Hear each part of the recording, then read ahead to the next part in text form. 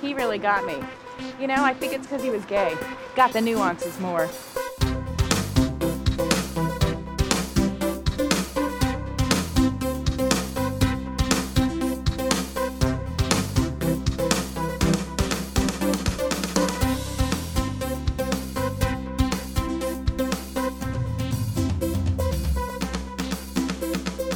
Gotta get me a gay, Mickey. Gotta get a gay. Well, hello, and welcome to another episode of In the Details, a celebration of nuance where each week I queen out on all of the acting choices, micro moments, and magic in the minutia that make a scene great. My name is Colin Drucker. Your name is, I have no idea what your name is. I'm just guessing at this point. This is like Wheel of Fortune. Your name is RSD LNE. And today we are continuing our spooky dive into the details, and we're talking today about Four Forgotten Final Girls. And I'm obviously excited about it. I'm not excited about it at all, but I'm doing this episode anyway. No, I'm obviously very excited about it because the whole concept of Final Girls, I'm just like obsessed with, and I've just always been obsessed with. You know, I talked about this last week that, you know, there had to be a girl and she had to survive, and like otherwise, what's the point? Like that's just kind of this like running credo for me when it comes to watching horror movies or, you know, really any movie. If it's some kind of like espionage thriller, I'm like, well, when does the girl show up and does she survive? And is she like part of the finale? If she's just like, you know, captured by the villain and she's tied up and the hero has to save her, I'm like, I kind of like it more when she's a part of the action, you know? Last night, I just watched this old like TV movie called Dying Room Only, starring the incomparable Cloris Leachman. And Dabney Coleman as her husband. It's this. It's written by what's his name, Richard Matheson, and it's this great movie about this couple that pulls up to this like rest stop in the middle of the desert, and then the wife goes to the bathroom, and when she comes out, her husband is gone, and then like the guy who works behind the counter, and then the weirdo at the one customer who's there, played by Ned Beatty. They're being like really obtuse and really strange, and like, you know, something is up, and it's great. Like it's a perfect example of like, okay, like it's just up to the woman. It's just up to Cloris Leachman. It's like Ernest Borgnine. It's like no one could have a career in Hollywood with a name like that today, you know, and God bless him, you know. She's the one who has to figure this out. There is this one sheriff character who, you know, pops up and does help move things along. She has one ally, but for the most part, you really have the sense of like, this lady is fucked and she needs to figure this out all by herself. And I loved it. Cloris Leachman is so good in it. She's not part of the Four Forgotten Final Girls that I'll be talking about today, but I just like had to talk about this movie somewhere. At some point, I'm sure I could do something on, you know, 70s TV movies. I know about a lot of them, but I haven't seen a lot of them. You know, like I know the synopses and like I know kind of like who's in it, and it's like, oh, it's so and so from this show, and then they're doing this. Like I think there was one I watched a week or so ago called The Victim, starring what's her name? Elizabeth Montgomery, who was in Bewitched. And so there's kind of that sort of novelty of like, oh, look, here she is being like a serious actress, you know? The movie was okay. The Victim wasn't great. She was fine in it, but it just wasn't as exciting as I thought it was going to be. But Dying Room Only is super tense, super exciting. Cloris Leachman, again, I mean, just like it's crazy because it's like it's such a limited set and such a limited story, and there's so much of it is just like watching her face journey, her whole experience of you know, confusion and frustration and fear and adrenaline and terror, and like it's just like crazy to see it all happen. And the ending, I'm not going to ruin it, but the ending, I don't know. Tears were shed. It totally worked on me. Anyway, speaking of Final Girls and reading synopses and whatnot, you know, doing some of the research I was doing for today's episode, it really brought me back to a lot of the resources that I used to turn to daily on the internet when I was a kid, when I was like, 12, 13, 14, even into high school. And it was all these like horror movie review sites. There was the Terror Trap, which still exists. I don't think there's any like new updates, but Still has lots, full synopses of tons of movies. It was such a cataloging experience. And I just discovered, but after having recorded the episode, that they had an interview with Marianne Costello, who played Emily in Let's Scare Jessica to Death. And so I was like, ooh, I want Zora Lampert anecdotes yesterday. So she and Zora had worked together on Broadway and off Broadway, and they were in acting classes together. And she said nothing but great things to say about her and how talented she was. So it's always nice to hear other people affirm what you think. But then there's Hysteria Lives, which I don't think there's any new posts on the site, but it is a long-running horror podcast. And so that was, again, just such an education. It's a UK-based website. And so there was kind of that whole perspective of the video nasties, which is something I think it was just in Europe. I don't really know it's something I've read about and known about for years, this categorization of the video nasties. It was all of these movies that were banned. I don't know if it was all over Europe or just in the UK. I honestly don't remember, but it kind of created this infamous catalog of movies, some that earned it and some that didn't, that were just supposedly too nasty for the general public. And so there was kind of always that perspective on Hysteria Lives of oh, this is one of those, And then there was my other favorite was this blog called Final Girl. And it was this amazing cartoonist, filmmaker, lesbian. I think her name was Stacy. And I feel like she had the same appreciation for Final Girls and for the whole trope as I did. And as a teenager, I also really appreciated, the subtle reminder of oh yeah, you're gay as well. Oh, there's a queer angle as well. And I love, that blog is still up, and I think I went back and read through archives of it, a few months ago, and I'll probably do again because it's just it reminds me of a time in my life, I don't know what she's doing now. I should go look it up, but I totally recommend it. finalgirl.blogspot.com. Anyway, all of that to say that is where I did a lot of my education and archiving, as well as on IMDb, of course. Spent so much time on the Internet Movie Database to figure out, my own kind of catalog of movies I wanted to see. And of course, developing that aesthetic, developing that criteria of the final girl and figuring out if she survives and kind of getting all of that squared away as much as possible before I watch the movie. Talking about it now, it's one of those things I don't think ever really talked about until now, until this podcast. It's something I've known about myself, but I just accept it as normal. But it's I was going to say it was very important to me, but I think it still is very important to me.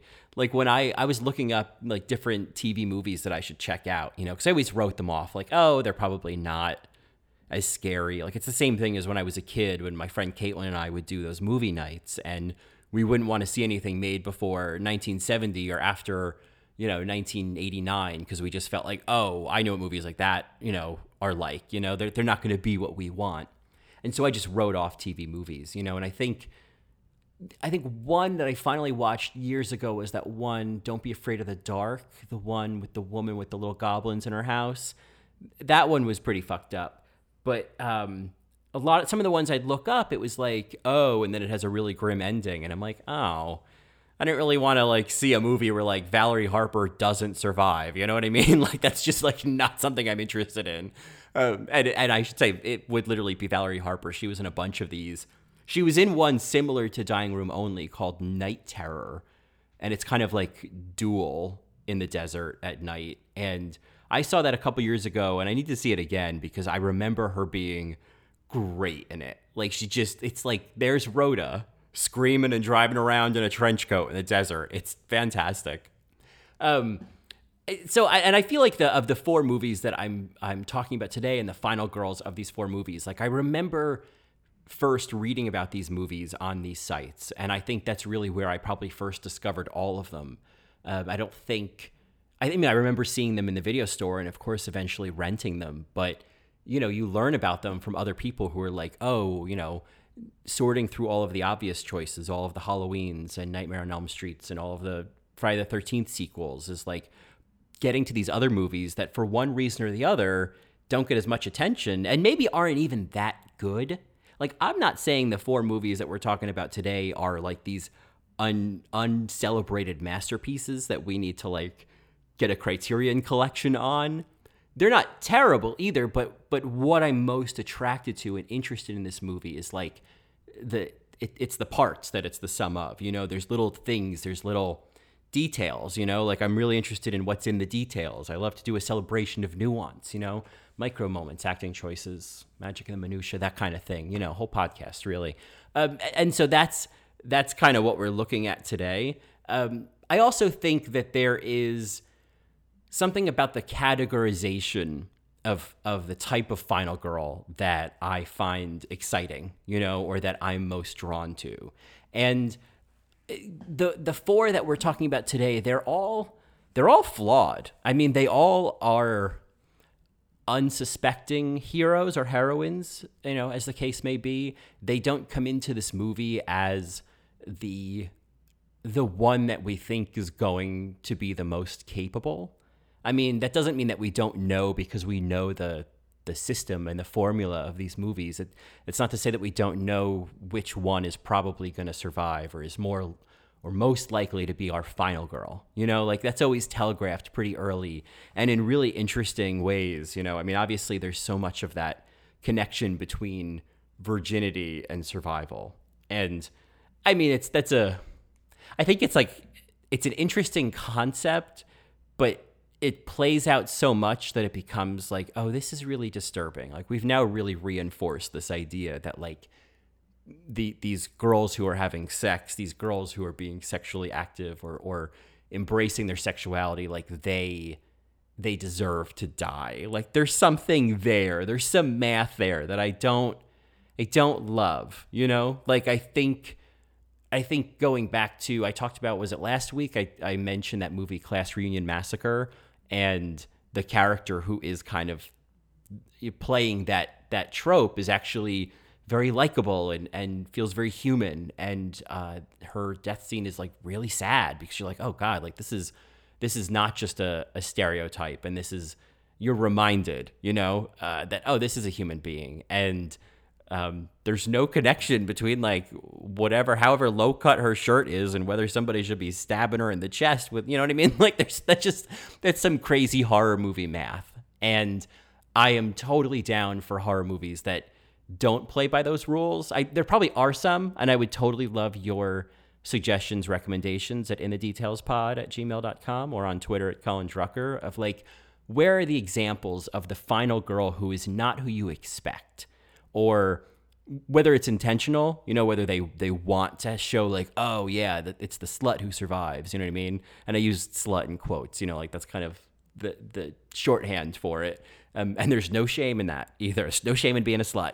But that's just the role. Or if it's just like, oh, I expected it was going to be this one, but it was actually this one. Like, I think that's always, I love that surprise. Like, oh, she was the final girl. Oh, I didn't see that coming. When I first started writing when I was a kid, and this isn't me being some like revolutionary. It's just like something that I started doing. And I don't think it was a conscious thing of like, I would write these little short stories. In the beginning, they were like, it wasn't great writing. I was 9, but it'd be like 4 or 5 pages. And there were these like slasher stories of like, I think the first one was a bunch of kids go to like teenagers, like they go to some like ski resort and it turns out like there's some killer there and I think he's killed everybody and then he just kills everybody.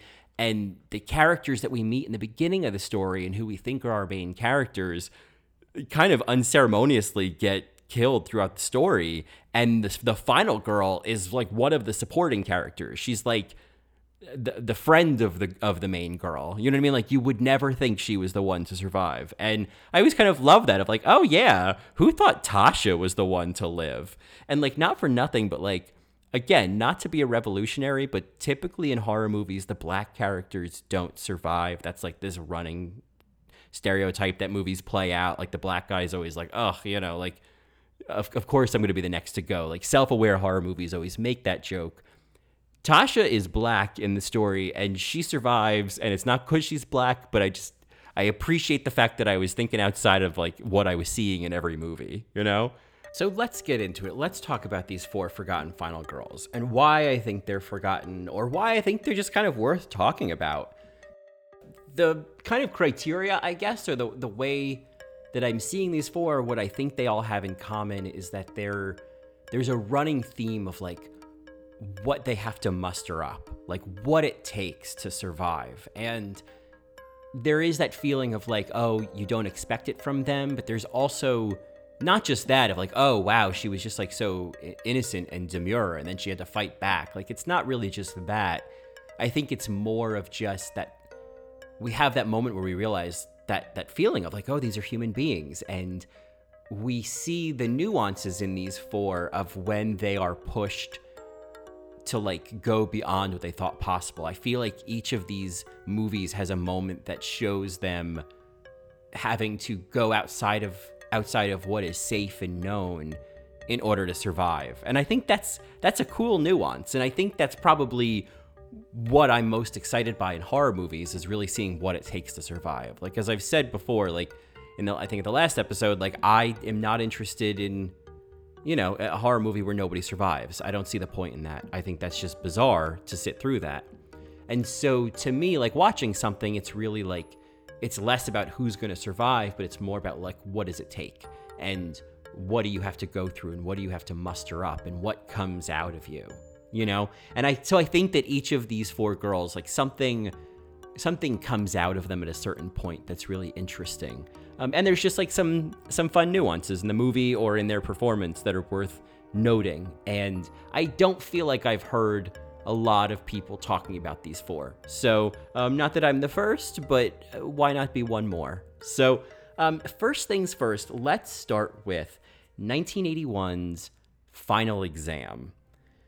Final Exam is very much feels by the books, no pun intended, but it's in some ways like a very traditional slasher in terms of it's the end of the school year at a small college. Most of the campus is empty. There's a few students left, and there's a killer who has, gone on a killing streak at another nearby college and now has made his way to this school and is killing off who's left, and that's kind of the idea. I know that I think the writer of the movie talked about wanting to really focus on the characters and character development and getting to know these people. And I do think, obviously that slows the movie down a little bit, but I do think it is effective in this movie. In particular, I do like the relationship between, I think I'm saying her name right. This is her only film credit, but Cecile Baghdadi as Courtney. She's our final girl. And then Joel Rice playing Radish, who is, he actually has like a pretty extensive career as a producer. He only has a few acting credits. I don't know his story. He reads to me as he has a very effeminate energy, reads to me as potentially gay. But I really liked him, and he's very sweet, and I really liked his relationship with Courtney. I didn't really buy him being attracted to her. I was very sad that he didn't survive. It's one of the rare cases where I really would have been fine with a final duo of, I'm fine with a final duo. I'm fine with a final boy and a final girl together. I just needed there to be a girl there. And I feel like my memory of this movie was that Radish also survives, or at least doesn't die. But unfortunately he does. And it actually leads to a really interesting acting moment. It's where Courtney discovers Radish's body.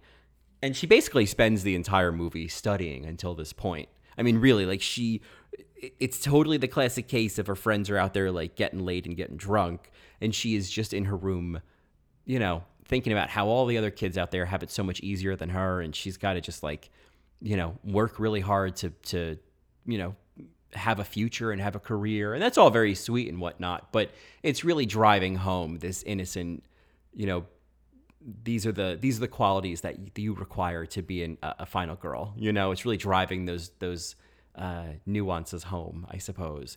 But this one scene where she discovers Radish, he's been killed and like pulled through. I don't remember how he dies, but like he's basically hanging through in the middle of a door frame, and like it looks like he's like been pulled through. like someone punched through the door and pulled him through the into the middle of the frame. You get the idea. You know what I'm talking about, right? Like he's hanging there. There's a door. He's in it. He's dead. You know. I don't know why I can't describe it, but anyway. And so he's hanging there, and then she sees him, and you know this happens in a lot of movies. You know, this discovering the body thing and thinking somebody's just joking. But there's some way about the way that she does this scene that really works for me.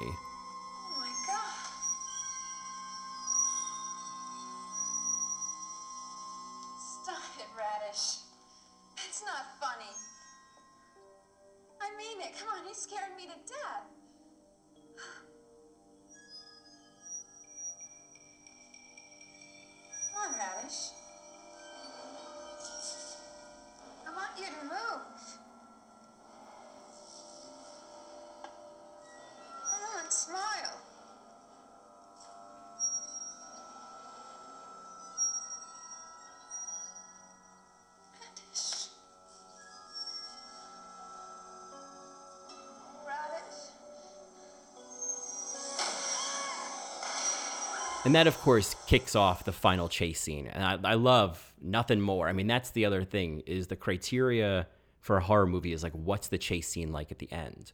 You know, again, Texas Chainsaw Massacre really sets a standard because the chase is extensive, you know? And I love that. I love, like, you know, I love a real marathon to the finish line, you know? And so this sets off the Courtney running through the halls. And again, it's very standard in that, you know, she's running for help, she's screaming, she's banging on doors. I do want to mention the music is great in this movie. I think it's not like, oh my God, all the awards, but it's noticeably good, and it definitely raises the tension a bit in all of the proceedings here.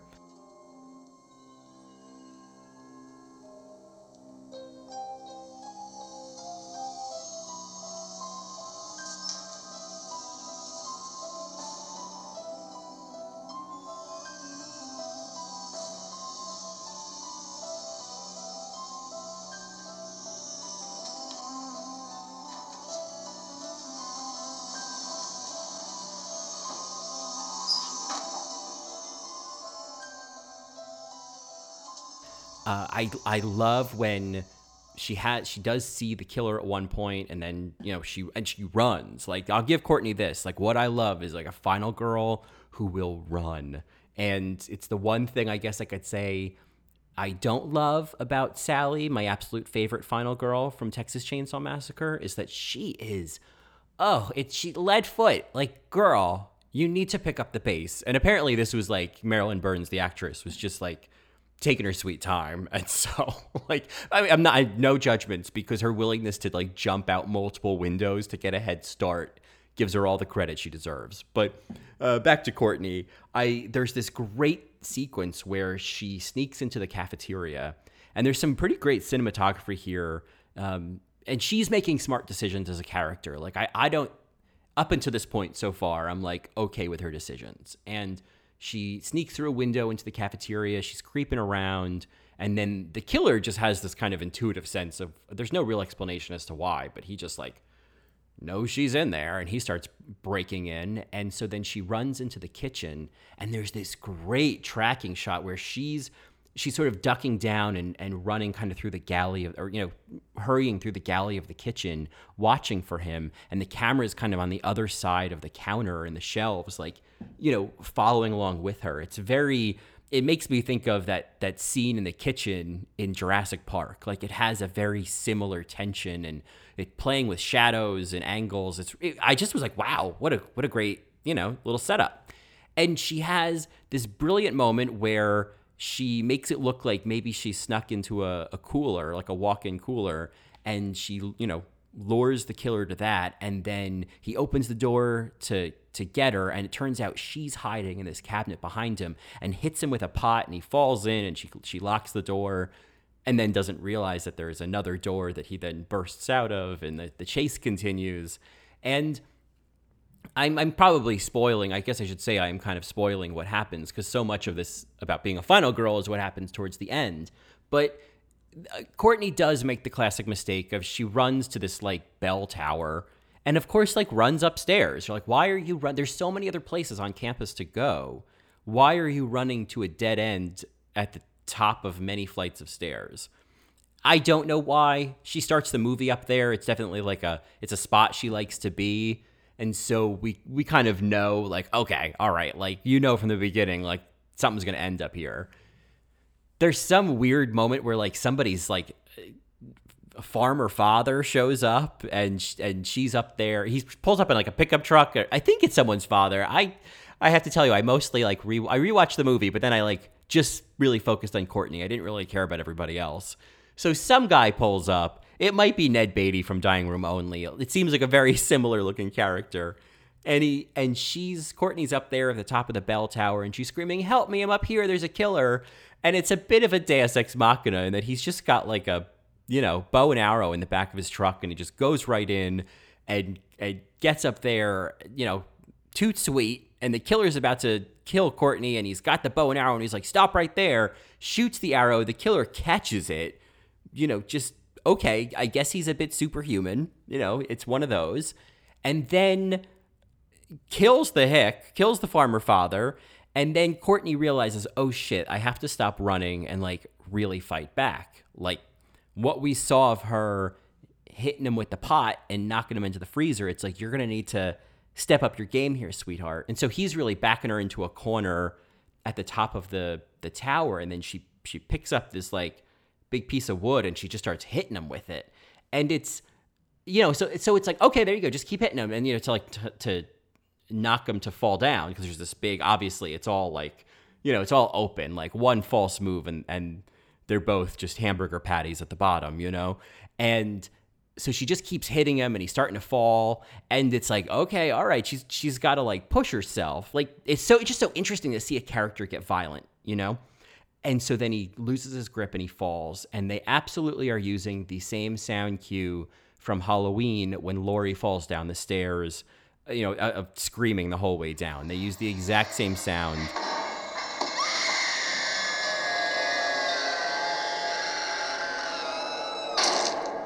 Jamie Lee Curtis, you have a small credit in this movie. And then Courtney goes downstairs, and of course the killer is not dead. And this is the moment that really caught my attention. Is the knife is, of course, laying there right next to him. He grabs her ankle, she turns, she grabs the knife, and then she just starts stabbing him. And you might think, okay, maybe like once and then he's dead. But I think she stabs him it's double digits. It's at least 10 times, maybe slightly more. But there is this feeling of, like, oh my God, like, this is not Courtney anymore. This is not Courtney up there studying in a room anymore. Like, this girl is been pushed to a whole new level. And it's just like, I don't know if that commentary was being made on purpose. They may have just wanted to have kind of like a big, impactful kind of finale, but it was such an interesting 180 from this, like, really sweet, really passive, studious girl to someone who was stabbing this guy over and over and over. And then at the end, like, she just drops the knife, and it's such an abrupt ending. She just walks out of the bell tower, and she sits on the stairs, and she puts her head in her lap, and this kind of very strange music starts to play over it as there's, like, a freeze frame. But it's, I don't know, the way that you end a scene, the way that you end a moment, it could just be like, oh, we don't know how to end this movie, but there is that feeling of, like, okay, she's been wrung out, like, she has been pushed, like, that was the final test, the final exam, she passed it, you know what I mean? And she's done, maybe she's graduated to a new Courtney, who knows? I'm probably just putting that on this movie, but it's fun to think about. Next up, I want to talk about, and this is an obscure little movie called The Mutilator from 1984. It's also known as Fall Break, but it's not quite as appealing in the horror movie aisle, but it does make sense with the theme song of the movie, which of course is called Fall Break. We're going on now. A fall break, walking hand in hand in the moonlight. We'll breathe the sweet salt air. I swear we'll never part. We're going on now. A fall break. There's a whole backstory involving this guy Ed and his murderous father, and he and his girlfriend and these two other couples are going to like his family's like beach house for like the weekend, and of course the father is there, or he's following them there. In any event, his father is on a rampage, killing them one by one. Typical slasher style. It's I think the whole father angle is interesting. It's not really what I'm here to talk about today in this movie. But I think it's definitely like, an interesting connection, other than just like some random killer in the dark, The main character, Ed, is played by Matt Mittler, who I'm not super familiar with, but like gorgeous, like just giving chest hair a great name. But today's episode, today's little clip, today's little zoom in on the Mutilator is unfortunately not about Matt's chest hair. It is about Pam, his incredibly virginal girlfriend. They sleep with all their clothes on. Like it's almost to an extreme of her playing the virginal girlfriend, the virginal final girl, played by Ruth Martinez, who I don't know from anything else. I don't know if Pam is like, or Ruth is like the greatest actress, or this is like the greatest character. She's very much just the like frightened girlfriend, damsel in distress for most of the movie. I think if it weren't for the finale, or if the finale was really a showdown between Ed and his father, I don't think Pam would have registered one way or the other to me. But what's interesting about this movie is that you kind of would expect that this would really be about Ed confronting his father at the end, and that this would really be a completion of this story of this like much larger story than what's happening at the house. But what happens is that Ed's father kills everybody except for Ed Jr. and Pam, and then there's this confrontation in the garage, and then I think that Ed's father overpowers him, and then he's about to kill him, and then Pam is like, Ed like hid her in a closet and then like put like this 2x4 against it so the door wouldn't open. It didn't make any sense to me. Like, why would he make her? It's one thing to hide her, but it's another thing to like put her somewhere where she can't get out if she needs to.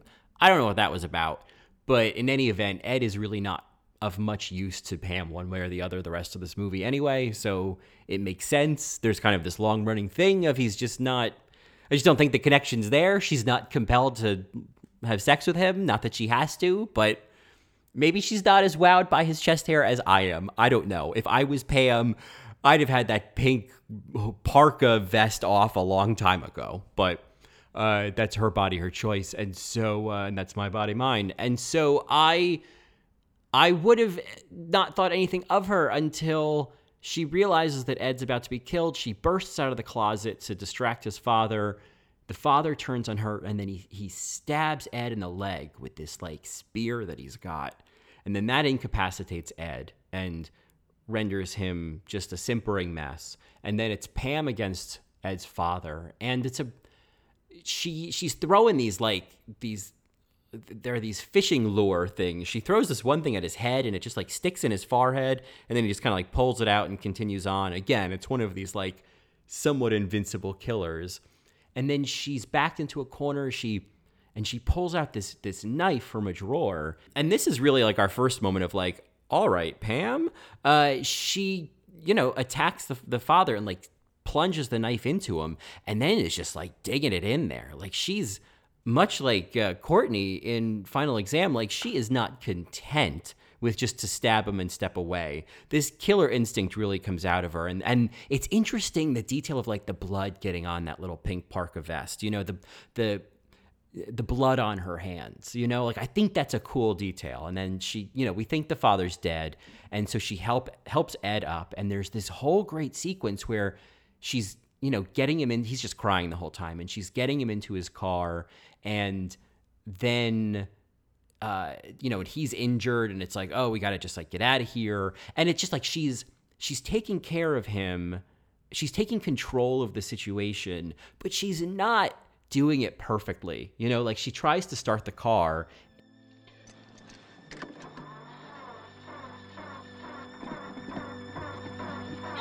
Come on! Quit pumping the gas. Now what? Wait, it's flooded.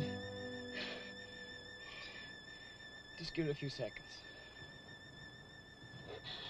she's not getting them out of there impeccably. And then they realize, of course, that the father is not dead. He's not still laying there in the garage. And he like climbs up on top of the car. And of course, it's a convertible with a closed, sort of a roof that is easy to penetrate with a huge axe or whatever this thing is that he's attacking them with. And she, of course, like then he tears open the roof and he grabs Ed by the throat. And if it wasn't for Ruth, it wasn't for Ruth. That's the actress's name. If it wasn't for Pam, if it wasn't for Ruth, that's a great one-woman show. If it wasn't for Ruth, it would be about Ruth Gordon, and I would star in it. But if it wasn't for Pam, again, they'd be fucked because then she realizes, oh, I'll get the cigarette lighter, and then she like lights that up, but then she drops it. And like that nuance, I think, is so interesting, is that she still like drops it. It's not perfect at any point. And then she manages to burn the father's hand, and he, pulls out of there, and then she manages to start the car and, to back up and like throw him off the back of the car. And then I think they see the police show up. And I don't remember why the police showed up, but it's one of those things. Sometimes the police just show up in these movies. And she thinks, oh my God, look, they're here. We're safe. And then the father climbs onto the back of the car. And what I love is it's like this kind of peak and valley thing with Pam, where like she musters up all the strength that she can to like fight back. And then as soon as she sees that she can like let go, it just all like deflates out of her. But then when she has to like, muster up some more, she does, because then of course the father is not dead and he starts to climb onto the back of the car again. And that's when she realizes, okay, I got to end this shit, just like Courtney did.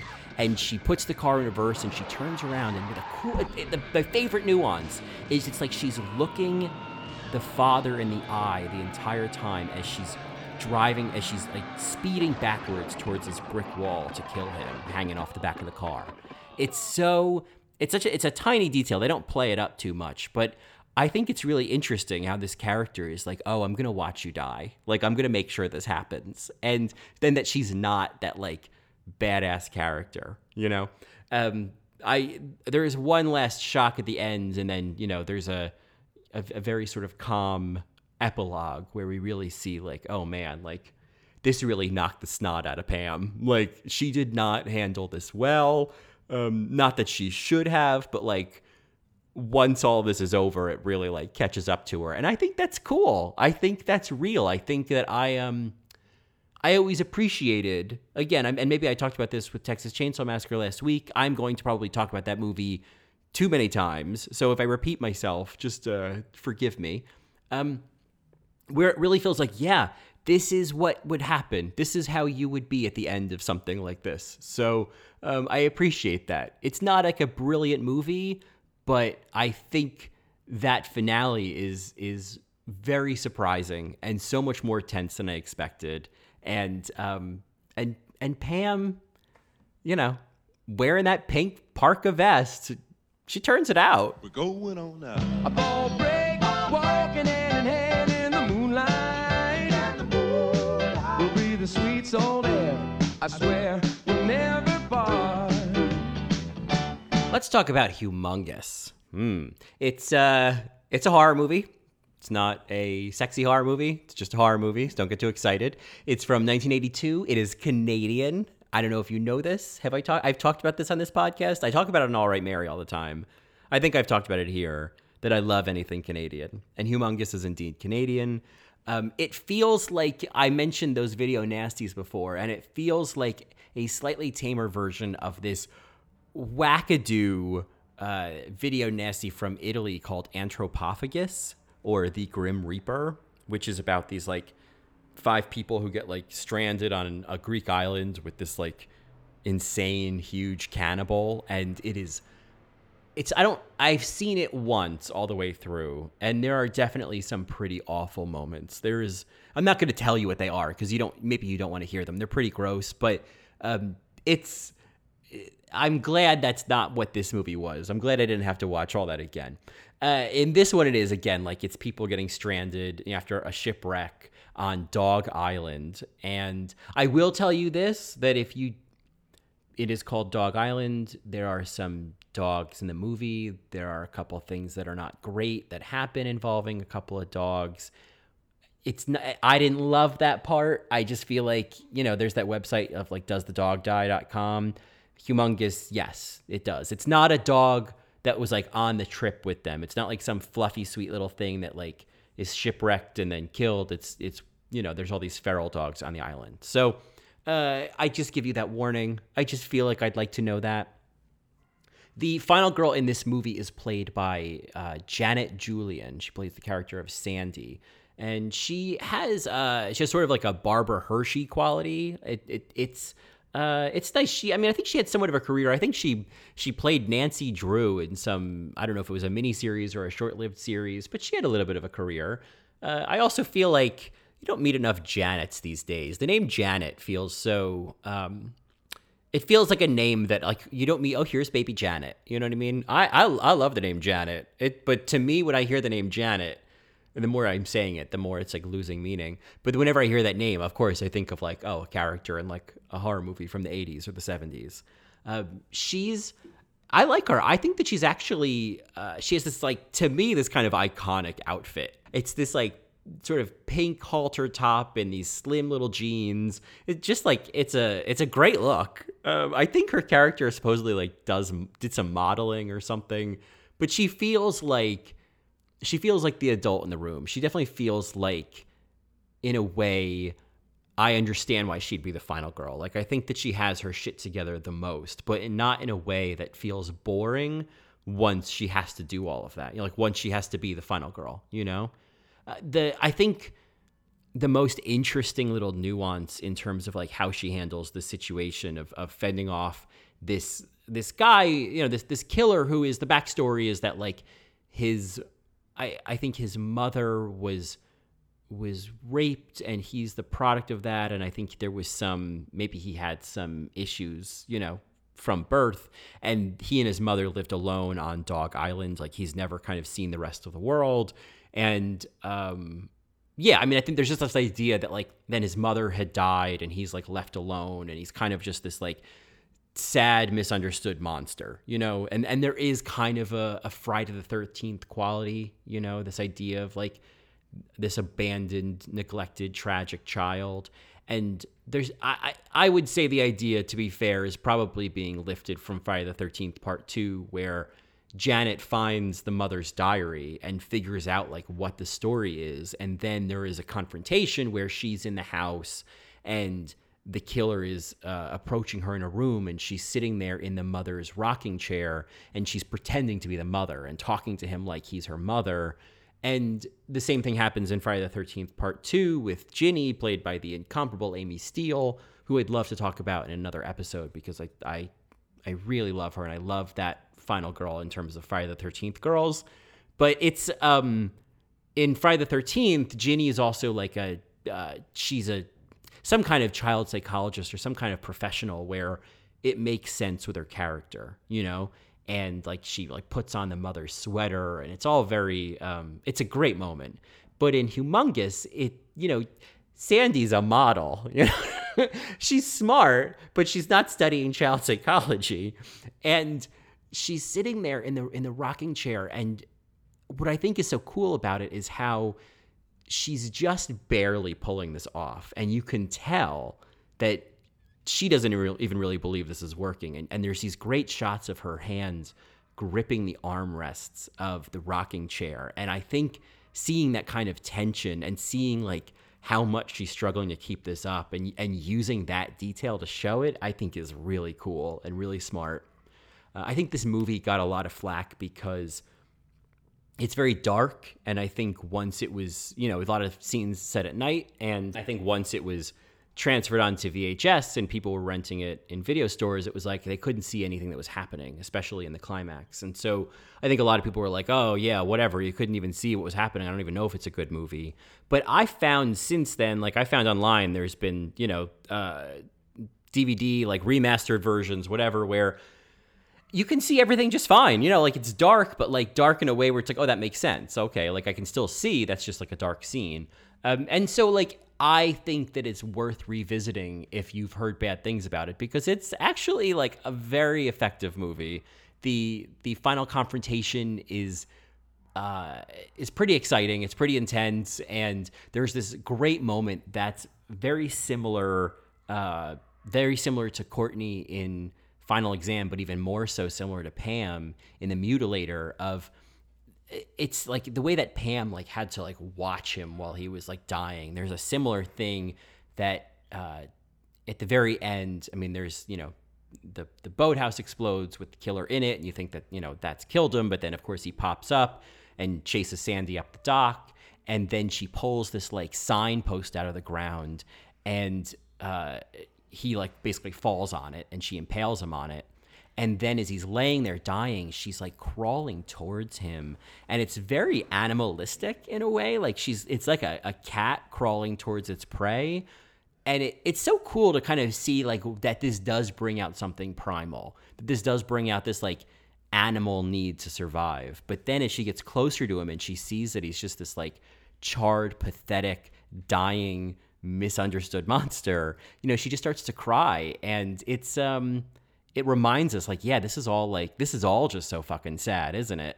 And my favorite thing about this movie though is, you know, at the very end, like the last shots of the movie, it's like, you know, early dawn, and she's sitting at the edge of the dock and just like shivering and just staring out. And it's like she's just like watching for somebody to come rescue her. Like the boathouse exploded. Like surely somebody is gonna see this. Someone is gonna have like realized that something happened. And like, you know, I don't know. I'd like to believe that eventually some rescue ship pulls out through the fog and finds her. But I think the final shot of just like her looking just shocked and like just processing like what just happened to her, similar to the end of The Mutilator, I just think is very realistic. This is how it leaves you.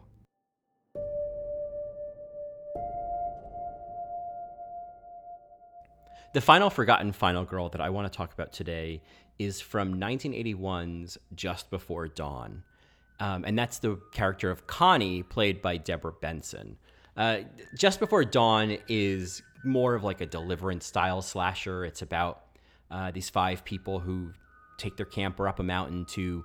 One of them, this guy Warren, he has a plot of land up there, and so they're taking the camper up there to do some camping. And meanwhile, there's some backwoods drama going on, and that we know from the start that like, okay, there's some big overweight, you know, killer on the loose, and he's chasing this guy through the woods, and we know that he's just killed his brother, I think. Anyway, we know from the start that they're walking into some crazy shit. And, you know, I should probably do more of like, here's a concrete backstory, but I want to give you a little bit of mystery, a little bit of something to discover while I go ahead and like tell you what happens at the end of these movies. And so the characters, there's Warren, there's his girlfriend Connie, played by Deborah Benson, and then there is, what's the other guy's name? It's played by Chris Lemmon, who's Jack Lemmon's son, and then there's his girlfriend Megan, and then there's this 5th character of Daniel, who originally, there's been different iterations of the script, but he originally had a girlfriend character who got written out, and then the idea was that Daniel was gay. And I always kind of got that feeling. I was like, he feels like the queer of the group, and I like the idea that was kind of there and probably stripped out. I think it was pretty much stripped out of the final product, but the intention was there, you know? And, you know, they, on their way up the mountain, of course, they cross paths with disaster movie legend George Kennedy, who warns them not to go up there. But, you know, as it goes in these movies, you never listen to the old guy who tells you not to go up there. And then they get picked off by not just one overweight, insane backwoods killer, but 2, because he's got a twin brother, which they reveal in this amazing sequence, which unfortunately leads to Megan's demise. And Megan, she's an interesting character. She's just interesting to watch. She's just got this big mane of red hair, and she's got a very interesting face. It's a great casting choice. But the scene where she thinks that she's hiding from the killer after she sees him kill Daniel, and she's hiding in this old church and she's watching out the window, and then you realize like, oh my God, there is someone right behind her, and that's when you realize there's a twin. It's a freaky sequence, but in the real kind of like, I think, through line of the movie is actually about Connie. It really is this journey that she goes on. She, from the beginning, is she doesn't really fit in with the rest of the group in a way. There is something a little bit awkward about her. There's something where like she's feeling things differently than everybody else is. You know, she has this sensitivity that Warren is definitely not in possession of, and I think it creates a lot of conflict because I think he just doesn't realize the ways in which he just is not connecting with her, or the ways in which he is seeing the world so differently from her that it like, I think puts her off. Like, I think that there's that part of you that realizes like, okay, I don't think this relationship's even working, you know? And even the way that she's dressed in the beginning, she's wearing like slacks and button down shirts, and she has her hair tied up, and there's this tension. And there's also just this way that she's like connecting with nature. There's this way that she's like picking up on something. The whole movie, there's all these different shots of her it's as if she's intuitively picking something up. I think we're kind of watching throughout the movie this awakening with Connie. You know, there's this part of her that's coming out, and whether by necessity or preference or a little bit of both, you know? And there's like a fake out scene where Connie and Megan and Daniel are waiting back at the campsite while the other two go back to the camper to get the rest of their stuff. And then they come back and it's late, and they start wrestling the branches, and the three of them at the campfire don't know what it is. And it's all just like a gotcha moment. But Connie talks about how she, in that moment when that happened, like she didn't do anything. She froze up. I was like a frightened little baby last night. Oh, come on, Connie. I did a stupid thing. What can I say? I was helpless. So were Megan and Daniel. No. Megan took the knife. She didn't just sit there. It's just a game, baby. But Megan, everybody goes camping all the time. I know how to pitch a tent. I know how to start a fire. I couldn't pick up the knife. But then we see in the climax of the movie, Warren is going to go back to the camper. He has to find the keys on the body of Jack Lemmon's son, of Chris Lemmon. I can't believe I can't remember his character's name, but I just like don't feel like stopping and looking it up, you know? So it's something to go look up. But he has to go find the body and get the keys to the camper so they can get out of there. At that point, I think that Connie has really shut down. You know, it's reminiscent of like Barbara in the original Night of the Living Dead. Like she's just like sitting there, blanket around her shoulders. She's accepted like Megan and Daniel are dead. Warren has not accepted that. He doesn't accept it the entire movie, but she just knows. She's like, yeah, we're fucked out here. And I think what she knows even deeper is like, we're fucked out here if like you're the one who's going to save the day. And so Warren heads off to the camper, and I think that there's the whistle that's also on the body, and I think Warren's like, oh, I'm going to go get the whistle, so you'll hear me, listen for it. But of course, the killer has already taken the whistle or has one, and so there's that fake out of she's hearing the whistle, and she's looking around, and she thinks, oh, there might be something wrong. But of course, it's not Warren, it's the killer, and then he is chasing her through the woods, and then she like climbs a tree, which is like the only time I've ever seen that happen in one of these movies. And we know from an earlier piece of dialogue that she does do rock climbing. Like this is not surprising that Connie's able to climb a tree like this. But she climbs up the tree, and so he starts trying to chop the tree down, and she's up there just screaming. Eventually he does chop the tree down, and she starts to, you know, it's this like really tense, brief chase where he's like right on top of her, and she's trying to crawl away and eventually gives up. Like she just like falls into like child's pose, and he is like about to kill her. And then of course that's when the ranger shows up just in time and shoots him. And it's an interesting moment, right? Because it's like, even in that moment, Connie gives up. Like, she's not able to get away. Like, she's not able to fight back. She still never fights back. She crawls up a tree like a frightened, squirrel. You know what I mean? So it's not until this final scene where she and Warren go back to the campsite to get all their stuff, and she comes out of the tent and she's got a full face of makeup on, and she's got this look on her face like she knows. And this is my interpretation of it. She has been tuning into this, like tuning into nature, tuning into this experience, tuning into this intuitive part of herself that knows that it's not over. And that she doesn't know what it is, but she knows that the danger they're in is not over. And I think that she's prepared herself for it because, like, this is her opportunity to finally fight back. I think that she wants it to happen. And of course, Warren just thinks that she's prettying up for him. He's so naive. Like, he's like, oh, we'll leave Megan and Daniel's stuff here for them, and they can come get it in the morning. Like, he just is so delusional. And then, of course, the other killer approaches and slashes Warren in the stomach. And the way that the whole thing happens, we never see Connie surprised or shocked or frightened. The next thing we see of her is her attacking the killer. Like, I think that she was trying to create this moment of, like, basically it's this like meta moment of like, here I am being sexy with my boyfriend in the woods. This is when a killer would attack. Like, she is luring him in. And so when he shows up, she's ready to fight. She dives on his back. He throws her off. She jumps back on. Like, she's attacking him. Like, she's not fighting back. She's fighting him.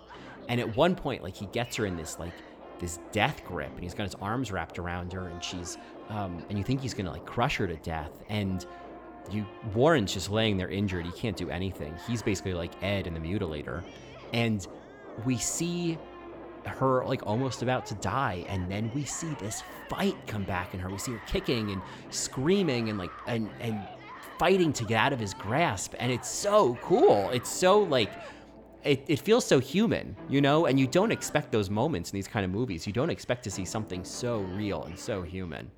And then he drops her, and then she dives back into his arms, and she and it's as if she's like hugging him, like you just came back from the war, and she's got her arms and legs wrapped around him, and she climbs up him. It's cool, right? It's like she was climbing the tree before, and she's doing it again. She's climbing up his body, and then she shoves her entire fist down his throat.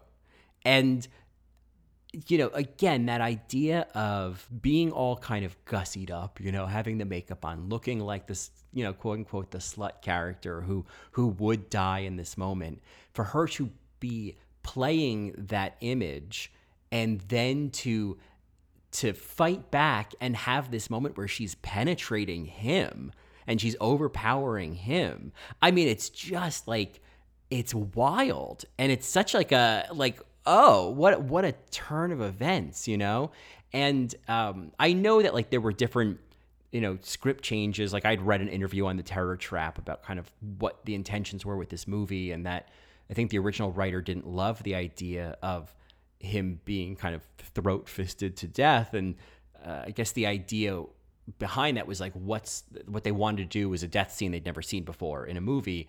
And of course, yeah, like it obviously is very surprising. And I think it's one of the things people talk about the most when they talk about this movie.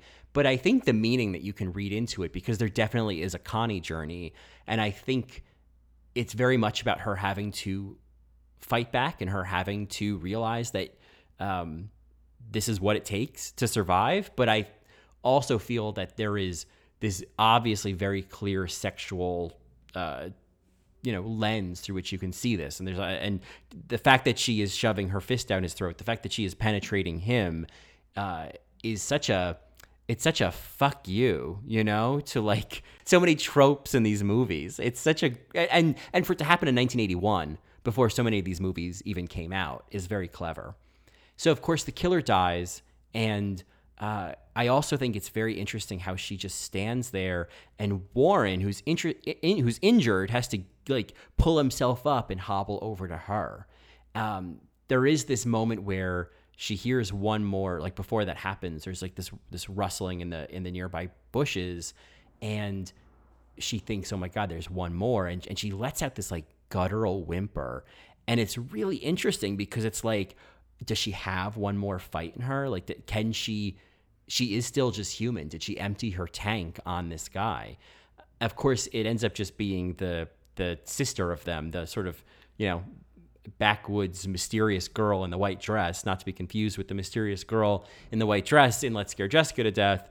And they have this like really interesting silent conversation where basically with her eyes and the blood running down the side of her mouth and her, gooey hand, Connie's like, this shit's done. I took care of it. We're done. You can go. No thanks to you.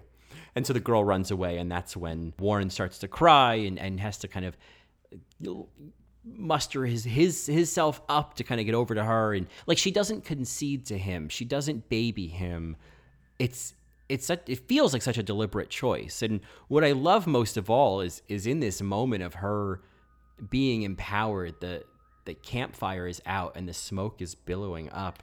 And it's totally, to me, I just see this like, there's a new pope in town, assholes. You know what I mean? Like, there's a new Connie in town.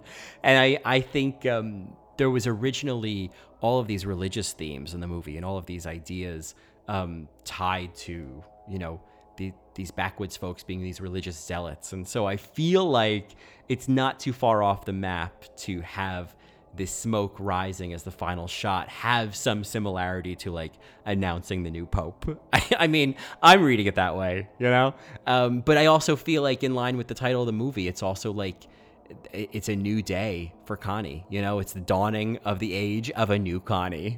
So and I love that. I think to see that in this kind of movie is really exciting because I just didn't expect it.